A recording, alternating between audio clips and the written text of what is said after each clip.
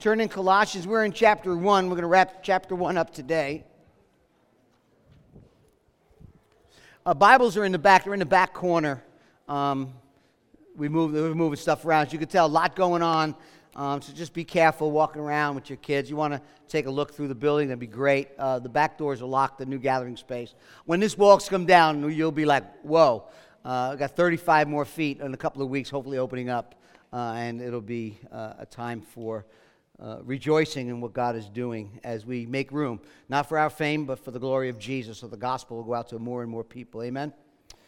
All right, turn Colossians chapter 1, our sermon series this summer, or the beginning of this summer. We're going to be looking at Isaiah next month, but it is called The Supremacy and Sufficiency of Christ. As we study the book of Colossians together, this little book of 4 chapters really is a book full of the glory and beauty of Jesus. It is highly Christological. What I mean by that, Christological means the teaching in this book is about the person and the work of Jesus, his nature as God himself, as man, as fully man, and the gospel, his penal substitutionary atonement, his resurrection from the grave, all the beauty and glory really of Christ is shown in the book of Colossians. It's been a great study so far, and I'm looking forward to what God's going to do as we continue to study together. We left off in chapter 1, verse 23, so we will start today in chapter 1, verse 24 through verse 29. That's where we're at this morning.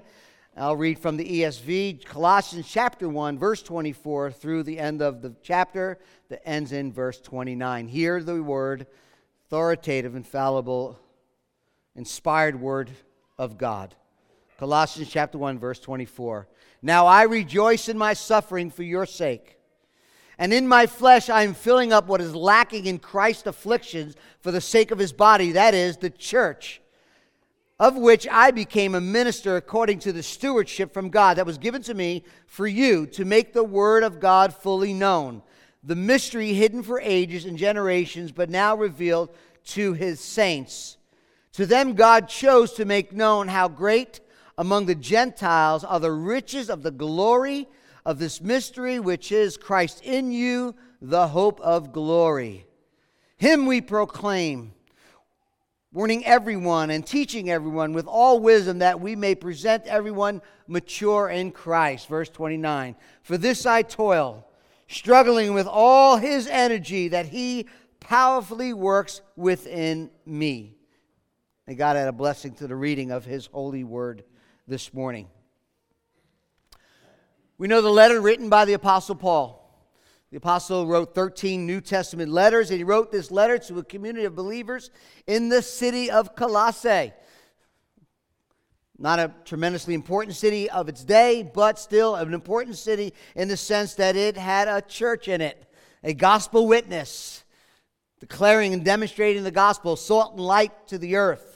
The man responsible for this church plant was Epaphras, who apparently was either, like I said, the church planter or at least one of the leaders in this small congregation. He had visited Paul while in Rome, while Paul was under arrest in Rome. The Apostle Paul is writing this letter because they're experiencing false teaching, false doctrine about the person and the work of Jesus Christ the Lord. It's very important, he believes, and I'm glad he does, that he would write this letter to defend the truth, to contend for the gospel. His name is Jesus. They were teaching that Jesus was not supreme and all-sufficient to know God, to be in the right standing with God. They started well with the gospel, with Christ, the truth of the gospel, and now these false teachers were coming in and saying, hey, look, you need something more. You need to learn something more, a deeper faith, a deeper knowledge, a deeper experience of God's power, and we can give that to you. They were teaching legalism, ritualism, asceticism, teaching all kinds of strange things we'll see in chapter 2, including the worship of angels. So Paul is setting forth the truth of the supremacy and the sufficiency of Christ, that there is no one and there is nothing outside of Christ that you and I need to know in order to know God, in order to experience God, in order to grow in a deeper relationship with God. Paul begins by laying the groundwork of his authority as apostle, verse 1. According to the will of God the Father. Jesus sent them by the will of God the Father.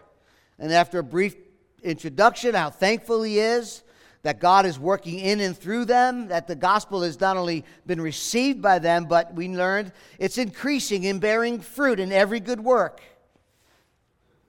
That's in chapter 1, verse 9 and 10. Then verse 13, he gives thanks to God the Father. Verse 12, he gives thanks to God the Father, who has delivered us from the domain of darkness. The Father has delivered us from the domain of darkness, transferred us to the kingdom of his beloved Son, in whom, that's Jesus, that's us, have redemption, the forgiveness of sins. And from there we saw last week that Paul launched into a teaching on the supremacy and sufficiency of Christ, a refutation of the false teachers who were denying the deity of Christ, denying the supremacy, denying the sufficiency of Christ, that Jesus is some sort of spirit or some sort of being like any other spirit, any other being, maybe equal to or even less than, but he makes it very clear. Jesus alone can reconcile sinful men to a holy God. Paul, we saw last week, says that Christ is greater than all things. He's far beyond all created things, for he is Lord of creation. Saw that last week. All things were made by him and through him and for him, and in him all things hold together. Can't say it any more succinctly than that. He has authority over his creation. He has authority over the new creation, the church, being the firstborn from the dead, giving him supremacy and authority over the universe. We see that in verse 20. 18, 19, and 20 actually speak of Christ's fullness. It says, in Christ all the fullness of God was pleased to dwell, and through him he, Jesus, reconciled all of creation, and reconcile sinners to himself through the blood of the cross. We said last week the entire cosmos has its beginning and its end, and its consummation is grounded in, centered on Christ and the work of Christ in his reconciliation on his death, burial, and resurrection on the cross. It's an enormous statement that should change all the way we think and live. We ended last week with these encouraging words, Colossians chapter 1, verse 23. He tells the people to continue, press on, continue, steadfast, stable, not shifting from the hope of the gospel.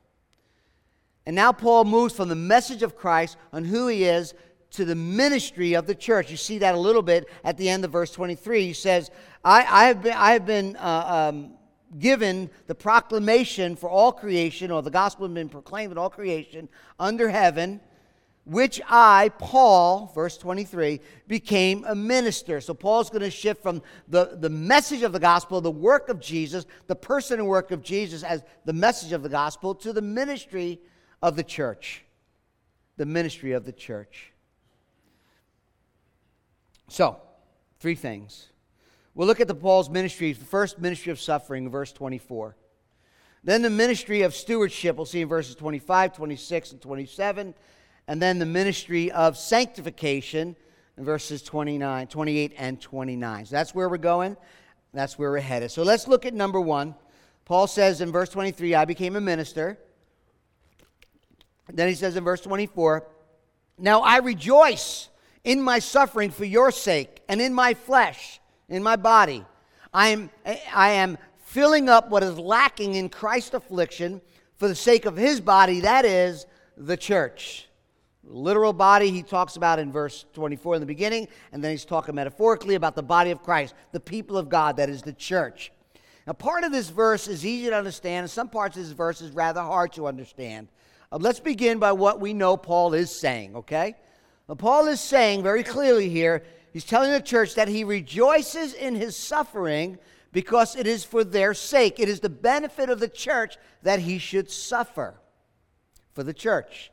We learned in verse 18 that Jesus is the head of the church and we're the body of the church, right? So as the head, he has authority over the church. He is its power and source of spiritual life.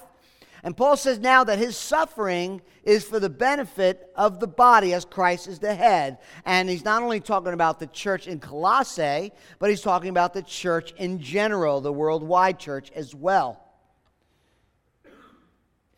I think we first have to remember what God told Ananias. If you're familiar with Acts chapter 9, the conversion of Paul, We learn in chapter 9 that God told a man named Ananias to go to Paul.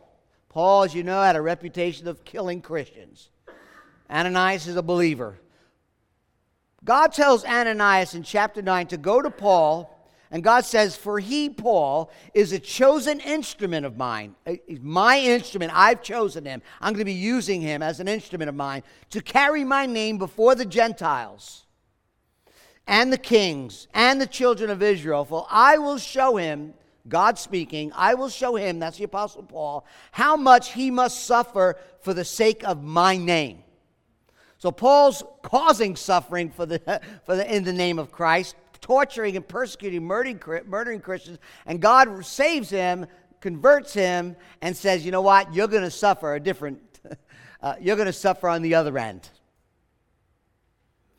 And everyone knew, Paul knew, everyone around him knew what this unique suffering that he was going to suffer. God made it clear, you're going to suffer for my name.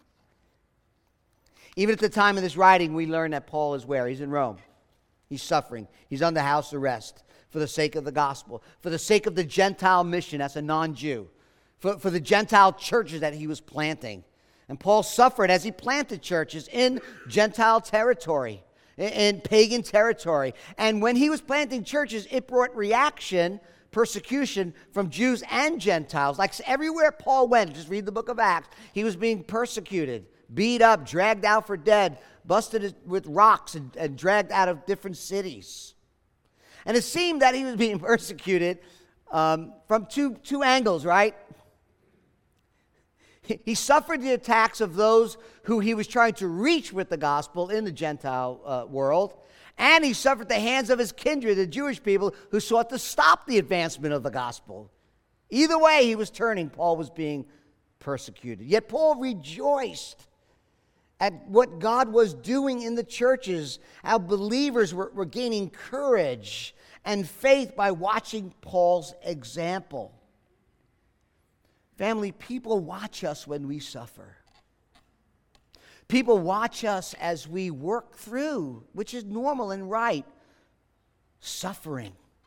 As we continue to walk with Jesus, gaining courage and strength and leaning on him, trusting in his word. People see that and can be encouraged by that.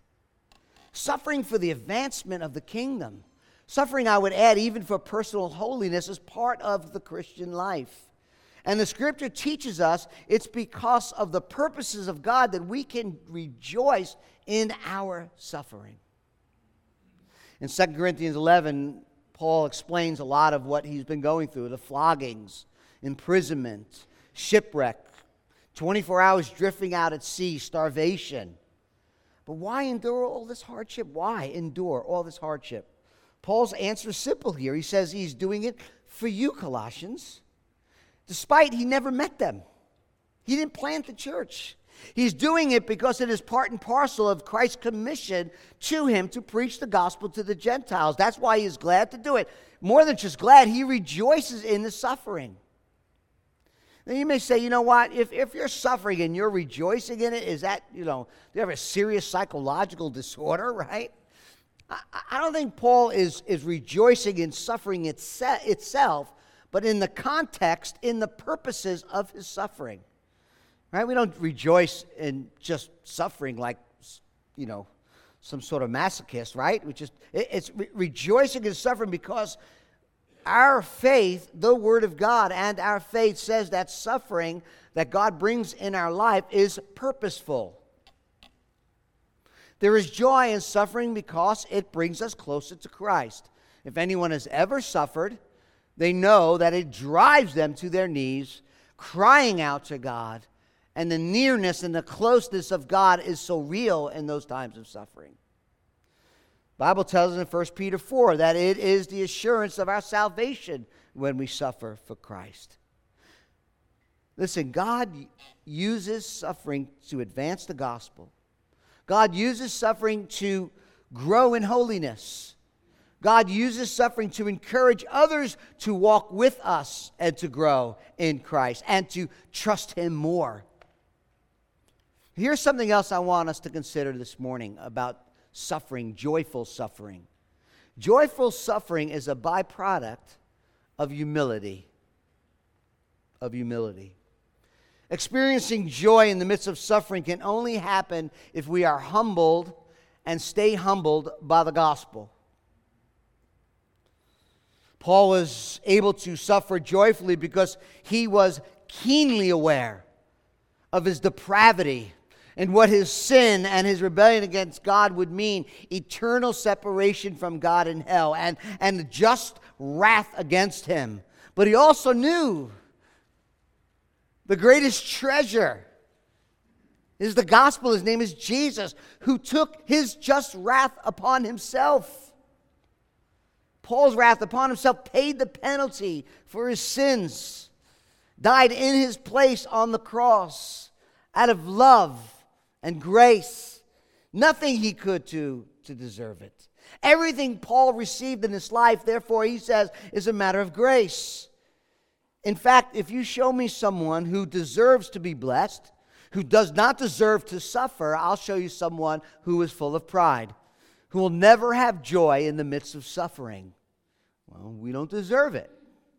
We think we're better than that. We should be dealt a better hand than the one we have been dealt. Paul kept his joy because he knew anything that came his way, including suffering, was something much more than he felt worthy to receive. So Paul is saying that persecution itself is not good. What's good is what God is doing in and through our suffering. And Paul's hardship, his suffering, is to advance the gospel, to encourage growth in the church, the body of Christ. And maybe you're facing suffering today for the gospel, disrespected, ignored, made fun of. Maybe you face severe opposition, like being attacked verbally, even physically. Joy in suffering is found in humility and the purpose of God. And the question is, will you trust Him in the midst of suffering? Will you trust Him in the midst of suffering? Will you glorify Him in the midst of suffering that Jesus is enough? He's sufficient. He's supreme over all things. He's enough for you. Now notice what else Paul says here. This is the harder verse to interpret, part to interpret. I'm filling up what is lacking in Christ's affliction for the sake of His body. Okay? We know what he does not mean.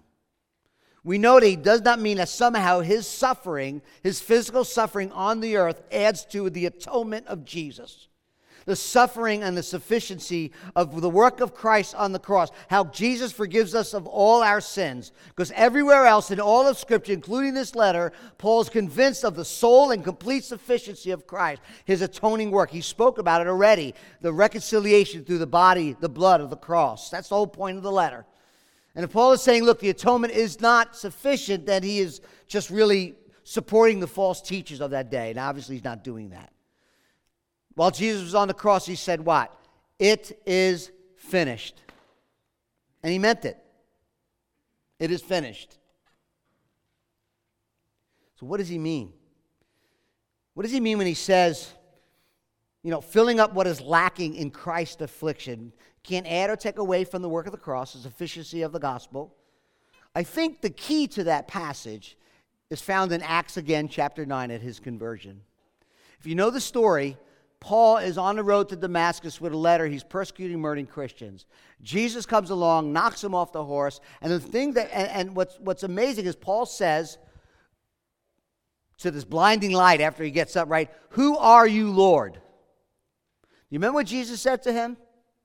Jesus said, I am Jesus, whom you are persecuting.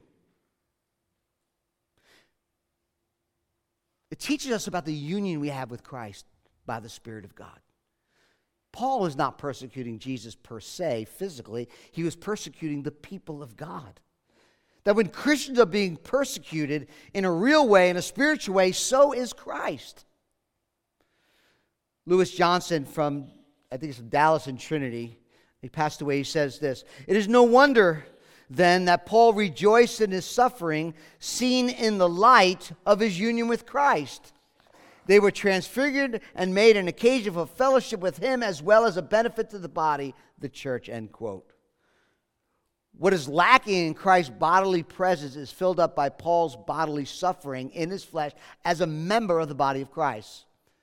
I think we could say, therefore, that Christ's continuing suffering in the world is done through the people of God, the servants of God, the children of God. And although the specific forms of Paul's affliction may be unique to him, the forms of it, but the nature, the hatred of the gospel, the occurrence that we're going to be persecuted, I think that's for all of us to expect. It's part of faithfully serving him.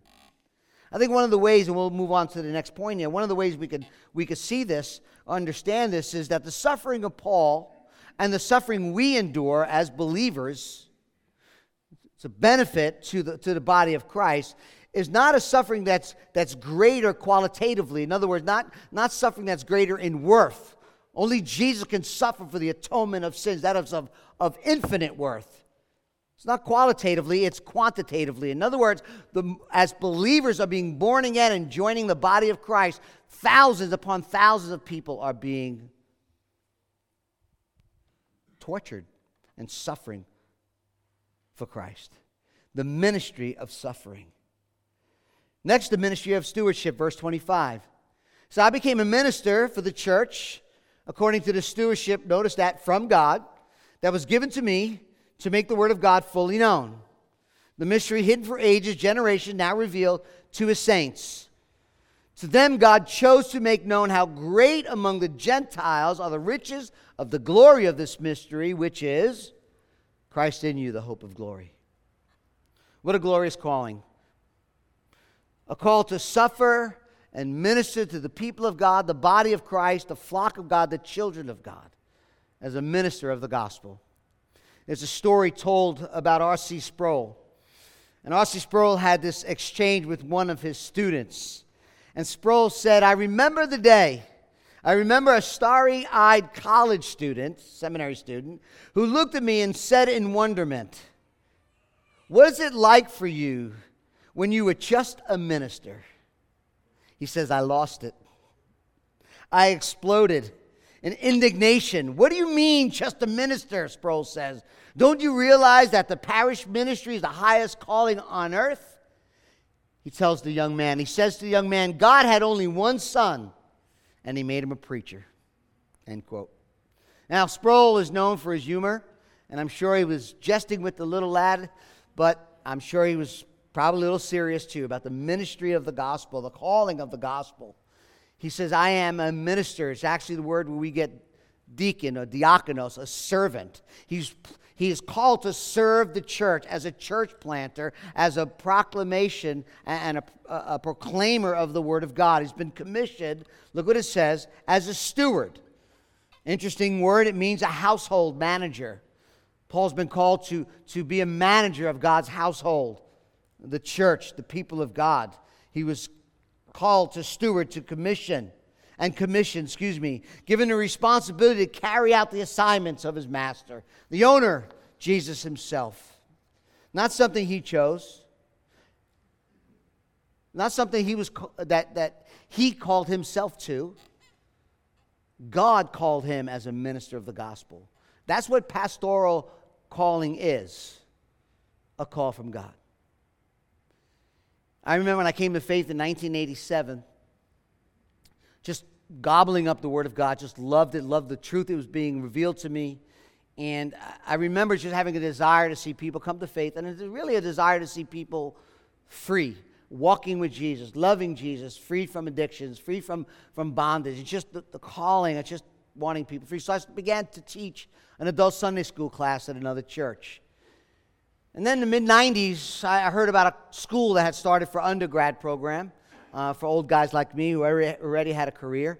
So I decided to take some classes because I just wanted to teach the Bible better. I want to be accurate. I want to be sure and interpret well. And I began to take some classes in Schenectady. And I remember reading Matthew, and I remember where I was at Albany Med working with the Department of Corrections. And I remember reading this verse. When Jesus saw the crowds, he had compassion for them because they were harassed and helpless like sheep without a shepherd. Then he said to his disciples, The harvest is plentiful, but the laborers are few. Therefore, pray earnestly to the Lord of the harvest to send out laborers into his harvest. And I remember the Lord pressing on my heart pastoral ministry. And I remember my first reaction, no. But God began to open doors. God began to work in my heart. And God began to really press in that truth into my life and the body of Christ and the people of God and the church and the gifts that God's given me. It was a call. It was that call to pastor church. I didn't know where I was going to go. I didn't know what the future held, but here I am all these years later. And in many ways, all of us are stewards of the ministry of the Word. All of us are to take what God gives us, the talents, the gifts, the abilities, and the opportunities, and use it for His glory in the work of gospel ministry as good stewards. We're all called to be good stewards. Paul's ministry of stewardship among the Gentiles was to bring the preaching of the Word to completion. Look what it says, to make the Word of God fully known. Remember the heresies, the false teachings in Colossae, that there's this higher mystical knowledge that only a few people knew. This fullness of knowledge was something you needed to be part of this distinct group. Therefore, when Paul wrote of making God's Word fully known to all the believers, he was pointing out once again that God's Word is not only for all His people to know, but is sufficient for all His people. Not only for all to know, but sufficient for us to preach the whole counsel of God in His Word. They have all the wisdom and spiritual insight they need to be redeemed and to grow in Christ. Look at verse 26. Paul speaks of this mystery that's been now unveiled, revealed. A mystery in the Scripture doesn't mean something only a few know. It's a mystery. It's something that was not completely known, but now something that has been revealed, that's made known to us. It's become more clear. And we know Paul, who's an Old Testament scholar, when he came to faith and his eyes were opened to the truth by the Spirit of God, he saw all the pictures and all the foreshadowing of all the Old Testament points to the person and work of Jesus. We cannot learn this mystery on our own. We need the Word of God. I mentioned this last week. God is not knowable unless He's made Himself known. And He's made Himself known to Paul through the Scriptures and now us through the Old and New Testament. Paul says, well, Jesus is all over the place. And there it is, the mystery to letting people know the Word of God. What was hidden or at least not seen very clear is now seen. The word mystery is found again in verse 27 of chapter 1 and chapter 2, verse 2 we'll look at next week. And this mystery we know is Christ. It was hidden before, it's been revealed in Christ. Paul now sees it and he's been given the task of making the mystery known. And what's interesting also is not just make known the gospel, but look here, there's a specific feature that Paul is told to tell others, to make known to others. And that's God's inclusion of the Gentiles in His redemptive plan. Verse 27. To them God chose to make known, right, this mystery is being made known, how great among the Gentiles are the riches of the glory of this mystery. Right? Paul said in Ephesians chapter 3, remember he wrote Ephesians same time he wrote Colossians. He says, this mystery is that the Gentiles are fellow heirs, members of the same body, and partakers of the same promise in Christ Jesus through the gospel. And it's been given to me to preach to the Gentiles the unsearchable riches of Christ. That's the message. To bring the unsearchable riches of Christ. And then Ephesians goes on to say, and to bring to light for everyone what is the plan of the mystery hidden for ages in God who created all things. In other words, it's been known, it's been seen, and now it's been really revealed through the preaching of the gospel. And what is it? The Gentiles, along with the Jews, this mystery, this united work of God in the gospel is for all people, right? He's the Redeemer of all nations, and now that's been fully known. I mean, Abraham got a glimpse in the Old Testament. We see prophets, priests, and kings all got somewhat of glimpses of the gospel. There's shadows, there's pointers everywhere, but it was the apostles who lived and ministered with Jesus, who saw Jesus' resurrection, who understood that this needs to be known. This is now what we saw as a shadow now is fully known. Instead of being just for them, as the other people were proclaiming it, the other false teachers, it's for the entire world. So we are a people who are not ashamed of the gospel. We're a people who are proclaiming His word. We're not a secret sect that we have closed meetings and only a few can come in. We want the word of God to be preached and proclaimed to every single creature, making the word of God known. It's been revealed to all the saints. How great among the Gentiles are the riches of the glory of this mystery. Bruce Barton, in his commentary, some of the community group leaders have it, says this: God's mystery is not a puzzle to solve. Okay? God's mystery is not a puzzle to solve. Instead, it is like a treasure chest filled with glorious riches and is available to anyone who looks for it. Those riches are the hope of glory, eternity with God the Father. End quote. Now look what it says. What's the mystery? Christ in you. Christ in you, the hope of glory. Status union with Christ, His presence in us secures our hope, provides us with confidence and assurance of the glorious wealth, the future inheritance that Paul talked about in verse 12 and 13 that we have received. Jews and Gentiles together by identifying with the Jesus who's the Messiah. Christ in them, they are in Christ together, share the hope of glory. Romans chapter 9. Now let me explain to you why this was earth-shattering. Most of us here are Gentiles, non-Jews, but for the Jewish people, why this was earth-shattering mystery unveiling. Okay? Romans chapter 9, verse 4 says this. The Israelites, they're Israelites, and to them belong the adoption, the glory, the covenants, the giving of the law, the worship, and the promises. See? Belongs to Israel. But it was never always that case. They were to be light and salt to the nations. And then Paul comes along and says, the mystery's been revealed. The hope of glory has been revealed. And it was shocking to many of the Jewish people. But that was Paul's mystery revealed. Christ, the hope of glory, is Christ alone. And it was good news. He was rejoicing in it. He was thankful that this revelation, this unveiling of this mystery was given to him, that he can go into all the world, every nation, tongue, and tribe, and share the good news of Christ, calling all people everywhere to repent and believe the gospel. Even if it cost him an enormous amount of suffering, he rejoiced.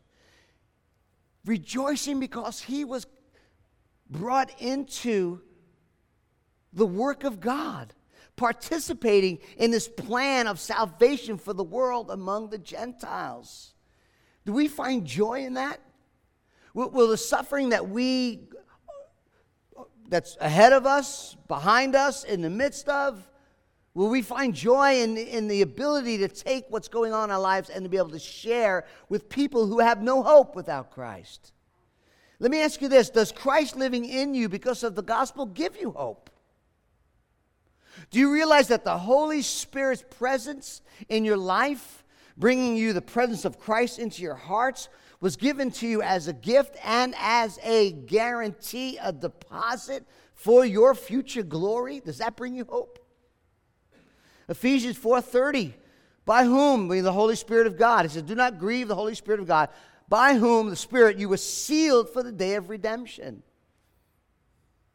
Do we realize that this cosmic Lord, firstborn over all creation, firstborn among the dead, lives and resides within us, giving us our confidence? Now, there are two ways that you could possibly veer off. from this. You could have hope that's not really grounded in anything, or you could be looking at hope in the wrong way. And let me tell you something else. There's a difference between worldly hope and Christian hope, right? We talked about this before.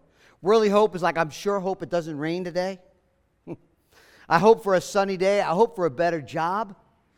I hope for gas prices to come down. I mean, those are things, I'm sorry, it slipped out, but maybe it's not to be expected, but Christian hope is of a different hope. Why? Because it's not dependent on anything for you or me or anything around us. Our hope is based on Christ. So there are two ways. You could either seek the wrong hope or seek the right hope in the wrong place. Hoping in something that's not going to happen, or trying to get somewhere and going about it the wrong way. That's what the Colossians false teachers were saying. They're saying, you could have Christ, you just got to go this way. The only hope is Christ through His Word and the gospel. If you don't know Christ, you're here. You've never trusted Him. You've never repented of your sins. You're not walking with Him. You're not loving Him. Then you're dead in your sin. And there's no hope in your sin.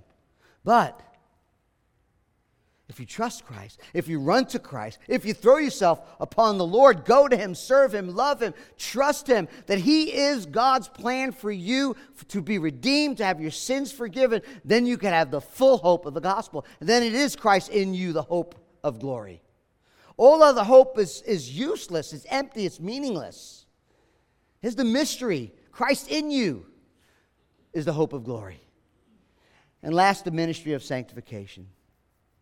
Him we proclaim, warning everyone, teaching everyone with all wisdom, presenting everyone mature in Christ. For this I toil, Paul says, struggling with all his energy that he powerfully works within me. Paul has been called to the ministry of suffering.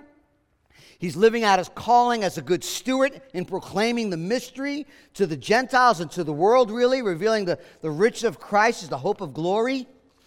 And this, he says, to him he proclaims, means to announce, to declare, speaking of the preaching ministry of Paul. And the verbs warning and teaching all men show us the manner in which Paul is declaring the mystery of Christ and the gospel. He does it with warning and teaching. Interesting words. The word warning, or some of your translation I like better actually, is admonishing. Admonishing. It implies confronting someone with, and the idea is to confront them, to help them focus on the truth, to focus on the truth, to change their attitudes, to change their thinking.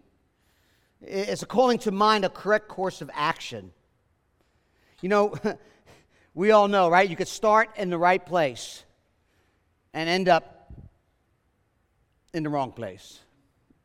Looking at this back wall reminds me of a time, and Billy's going to laugh, I'm sure. You do some tile work. You got everything straight. It's perfectly straight. And then you get about 9 rows up, and you sit back and you go, yeah, that's crooked. Tiles like that. Just ship navigation. They're constantly redirecting and constantly readjusting. Well, that's the Christian life, family. We constantly need to keep our focus, to be admonished, to keep our focus on Jesus and the gospel. One of the most important tasks for pastors and elders, pastor elders, is to teach the word, to remind ourselves first, and to remind you to keep the focus, stay on course, rehearse the gospel. We all need each other to stay on the straight and narrow, gather together, encouraging one another, admonishing one another. That's why we meet Sunday morning, and then we meet throughout the week in community groups, admonishing and correcting and helping each other stay focused, stay on path. Admonishing and teaching has to do with the teaching of biblical truth. So you know how to grow in the gospel, about presenting truth and how to walk in the faith. It's not just information. We say this all the time. It's transformation. It's not just targeting information transfer per se, but a life that's being transformed, the maturing in Christ through encountering Him in His Word with all wisdom. Right? We need wisdom. How do I take this truth? How do I take this admonishing and this teaching, and how do I now live it out? We saw in chapter 1 that is pleasing to the Lord, that is bearing fruit in every good works. How do I do that? That's the wisdom we need to live a life that is pleasing to the Lord. It's not, I would love the Christian life to be, hey, do A, B, and C, and you automatically get D, right? But it's work, discipleship, not salvation, but discipleship. Pleasing, bearing fruit. It's a Spirit working in us, right? That's teaching us. Colossians 1:9, knowing the knowledge of His will, being filled with the knowledge of His will, and all spiritual wisdom and understanding, right? It's the work of God, but we have responsibility as well in our efforts to be mature in Christ. We're fully mature, he says in verse 28.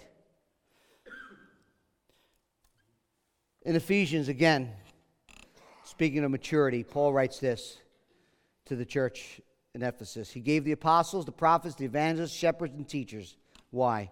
To equip the saints for the work of the ministry, for building up the body of Christ until all attain to the unity of the faith, knowledge of the Son of God, to mature manhood, to the measure of stature of the fullness of Christ. Why? So that we may no longer be children, tossed to and fro by the waves and carried about by every wind of doctrine, by human cunning, by craftiness and deceitful schemes. In other words, to the Ephesian church as well, sound doctrine, truth of the supremacy and sufficiency of Christ means right living. That's why he says, in Him we proclaim, Paul says. He's the object. And everyone needs to hear it. Look what he says again in Colossians. In chapter 2, again, we get to the end here. He says, we proclaim Him, warning everyone, teaching everyone with all wisdom, that we may present everyone mature in Christ. Preaching Christ. George Whitefield, preacher, long time ago, famously said this: other men may preach the gospel better than I.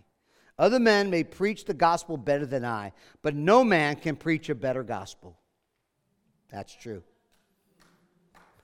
The gospel is not some good advice, not a regulation. The gospel is the work of Jesus. That's the message. Warning everyone. No discrimination. Everyone needs to mature in Christ. One of the main purposes of pastoral ministry or gospel ministry is for not only sharing the gospel, people come in the faith, but is to grow in the faith. Okay?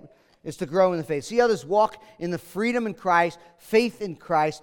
The Apostle John said in his third letter, verse 4, I have no greater joy than to hear my children are walking in truth. Spiritual growth, walking in truth, maturing in Christ is really synonymous with what the Scripture calls sanctification.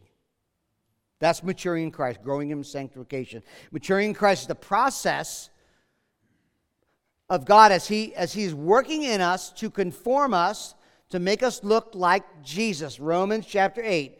For those whom He, God the Father, foreknew, He also predestined to be conformed to the image of His Son.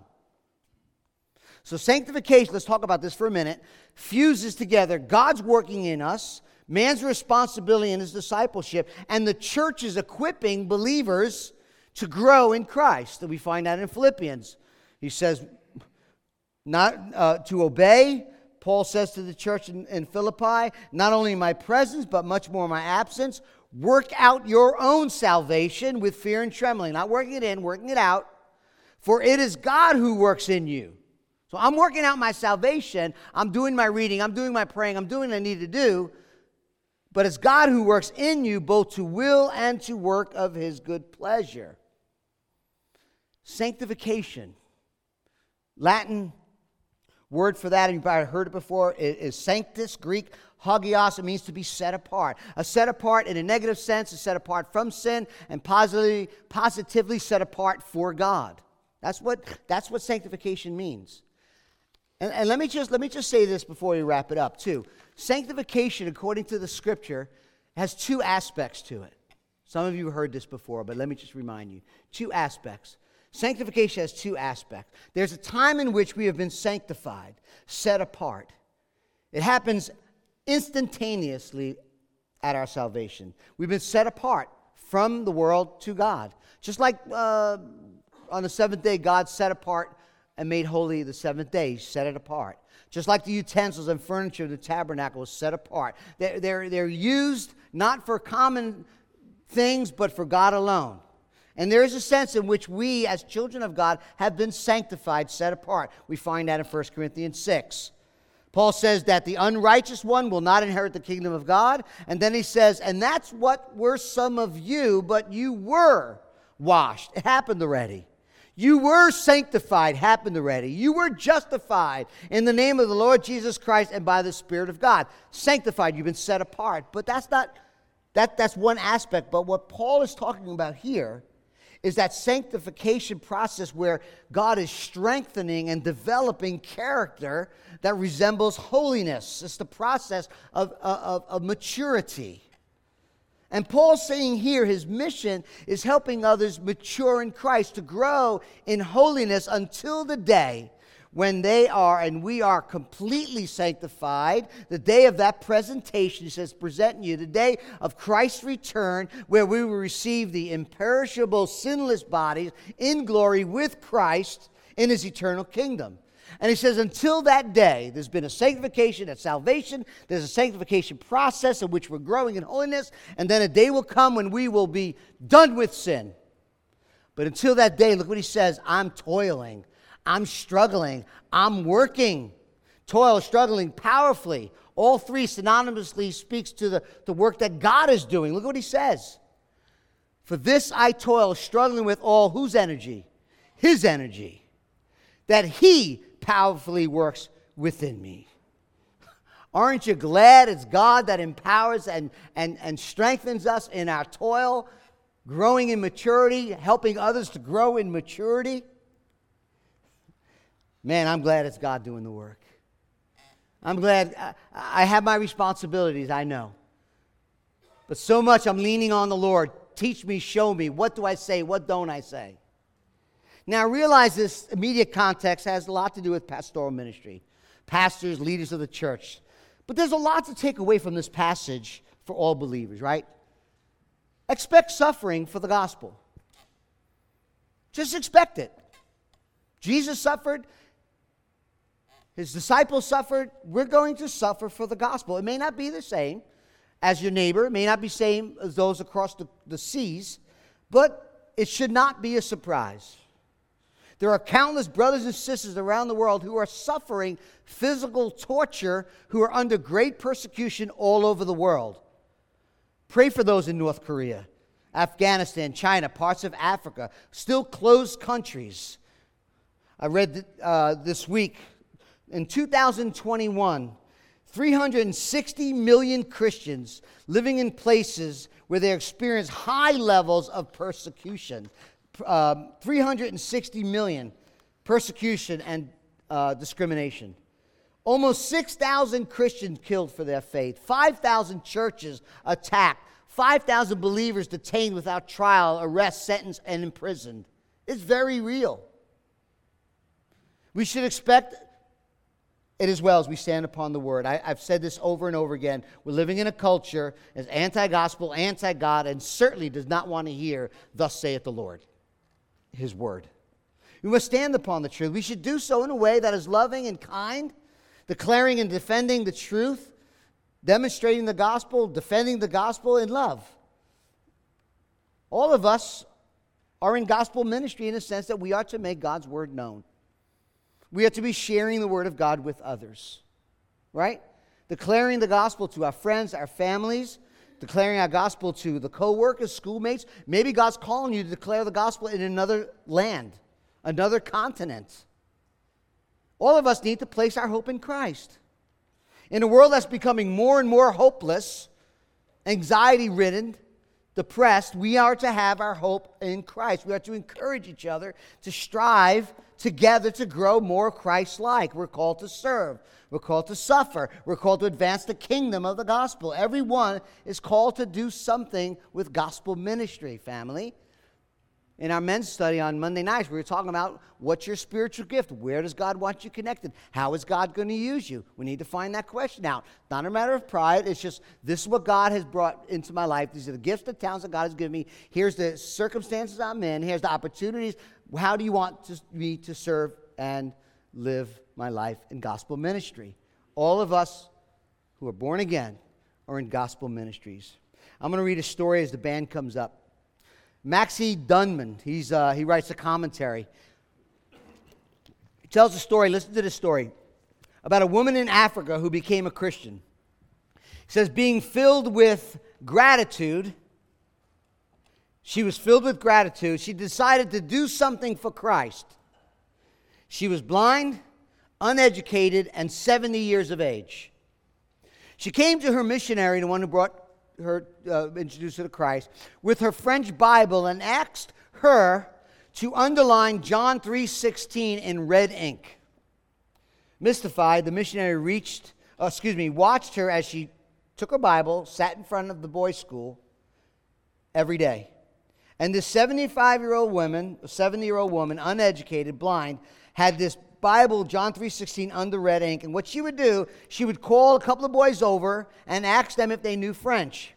When they proudly responded that they did, she said, would you please read the passage that's underlined in red? And when they did, she would ask, do you know what this means? And she would tell them all about Jesus. The missionary says that over the years, 24 young men became pastors due to her work, gospel ministry. Family, suffering is inevitable in gospel ministry. Let us be prepared, but let us stand firm on the hope of Christ. Christ in you, the hope of glory. Church, rise up. We have the Word of God to share. We have Jesus to make known to everyone, everywhere. Let us stand and pray. Let us stand together. Father, thank you for this time. Father, you know the circumstances we are in. You know the sphere of influence that we are in. You know the gifts and talents that you have given us. Lord, I want to leave that to you, but we do ask, Holy Spirit, that you will speak to our hearts, that we're not going to sit on the sidelines. We're going to get involved in gospel ministry. Even if it means suffering, we'll do it joyfully, knowing that you have a purpose for our life, and you have a purpose in the proclamation of the gospel, and that is to make Jesus known. That others can have their sins forgiven, and others can rejoice in the salvation provided for them in Christ. So give us strength, give us wisdom, and help us, Lord, to partake in what you're doing, seeking, saving the lost, we pray. In Jesus' name, amen.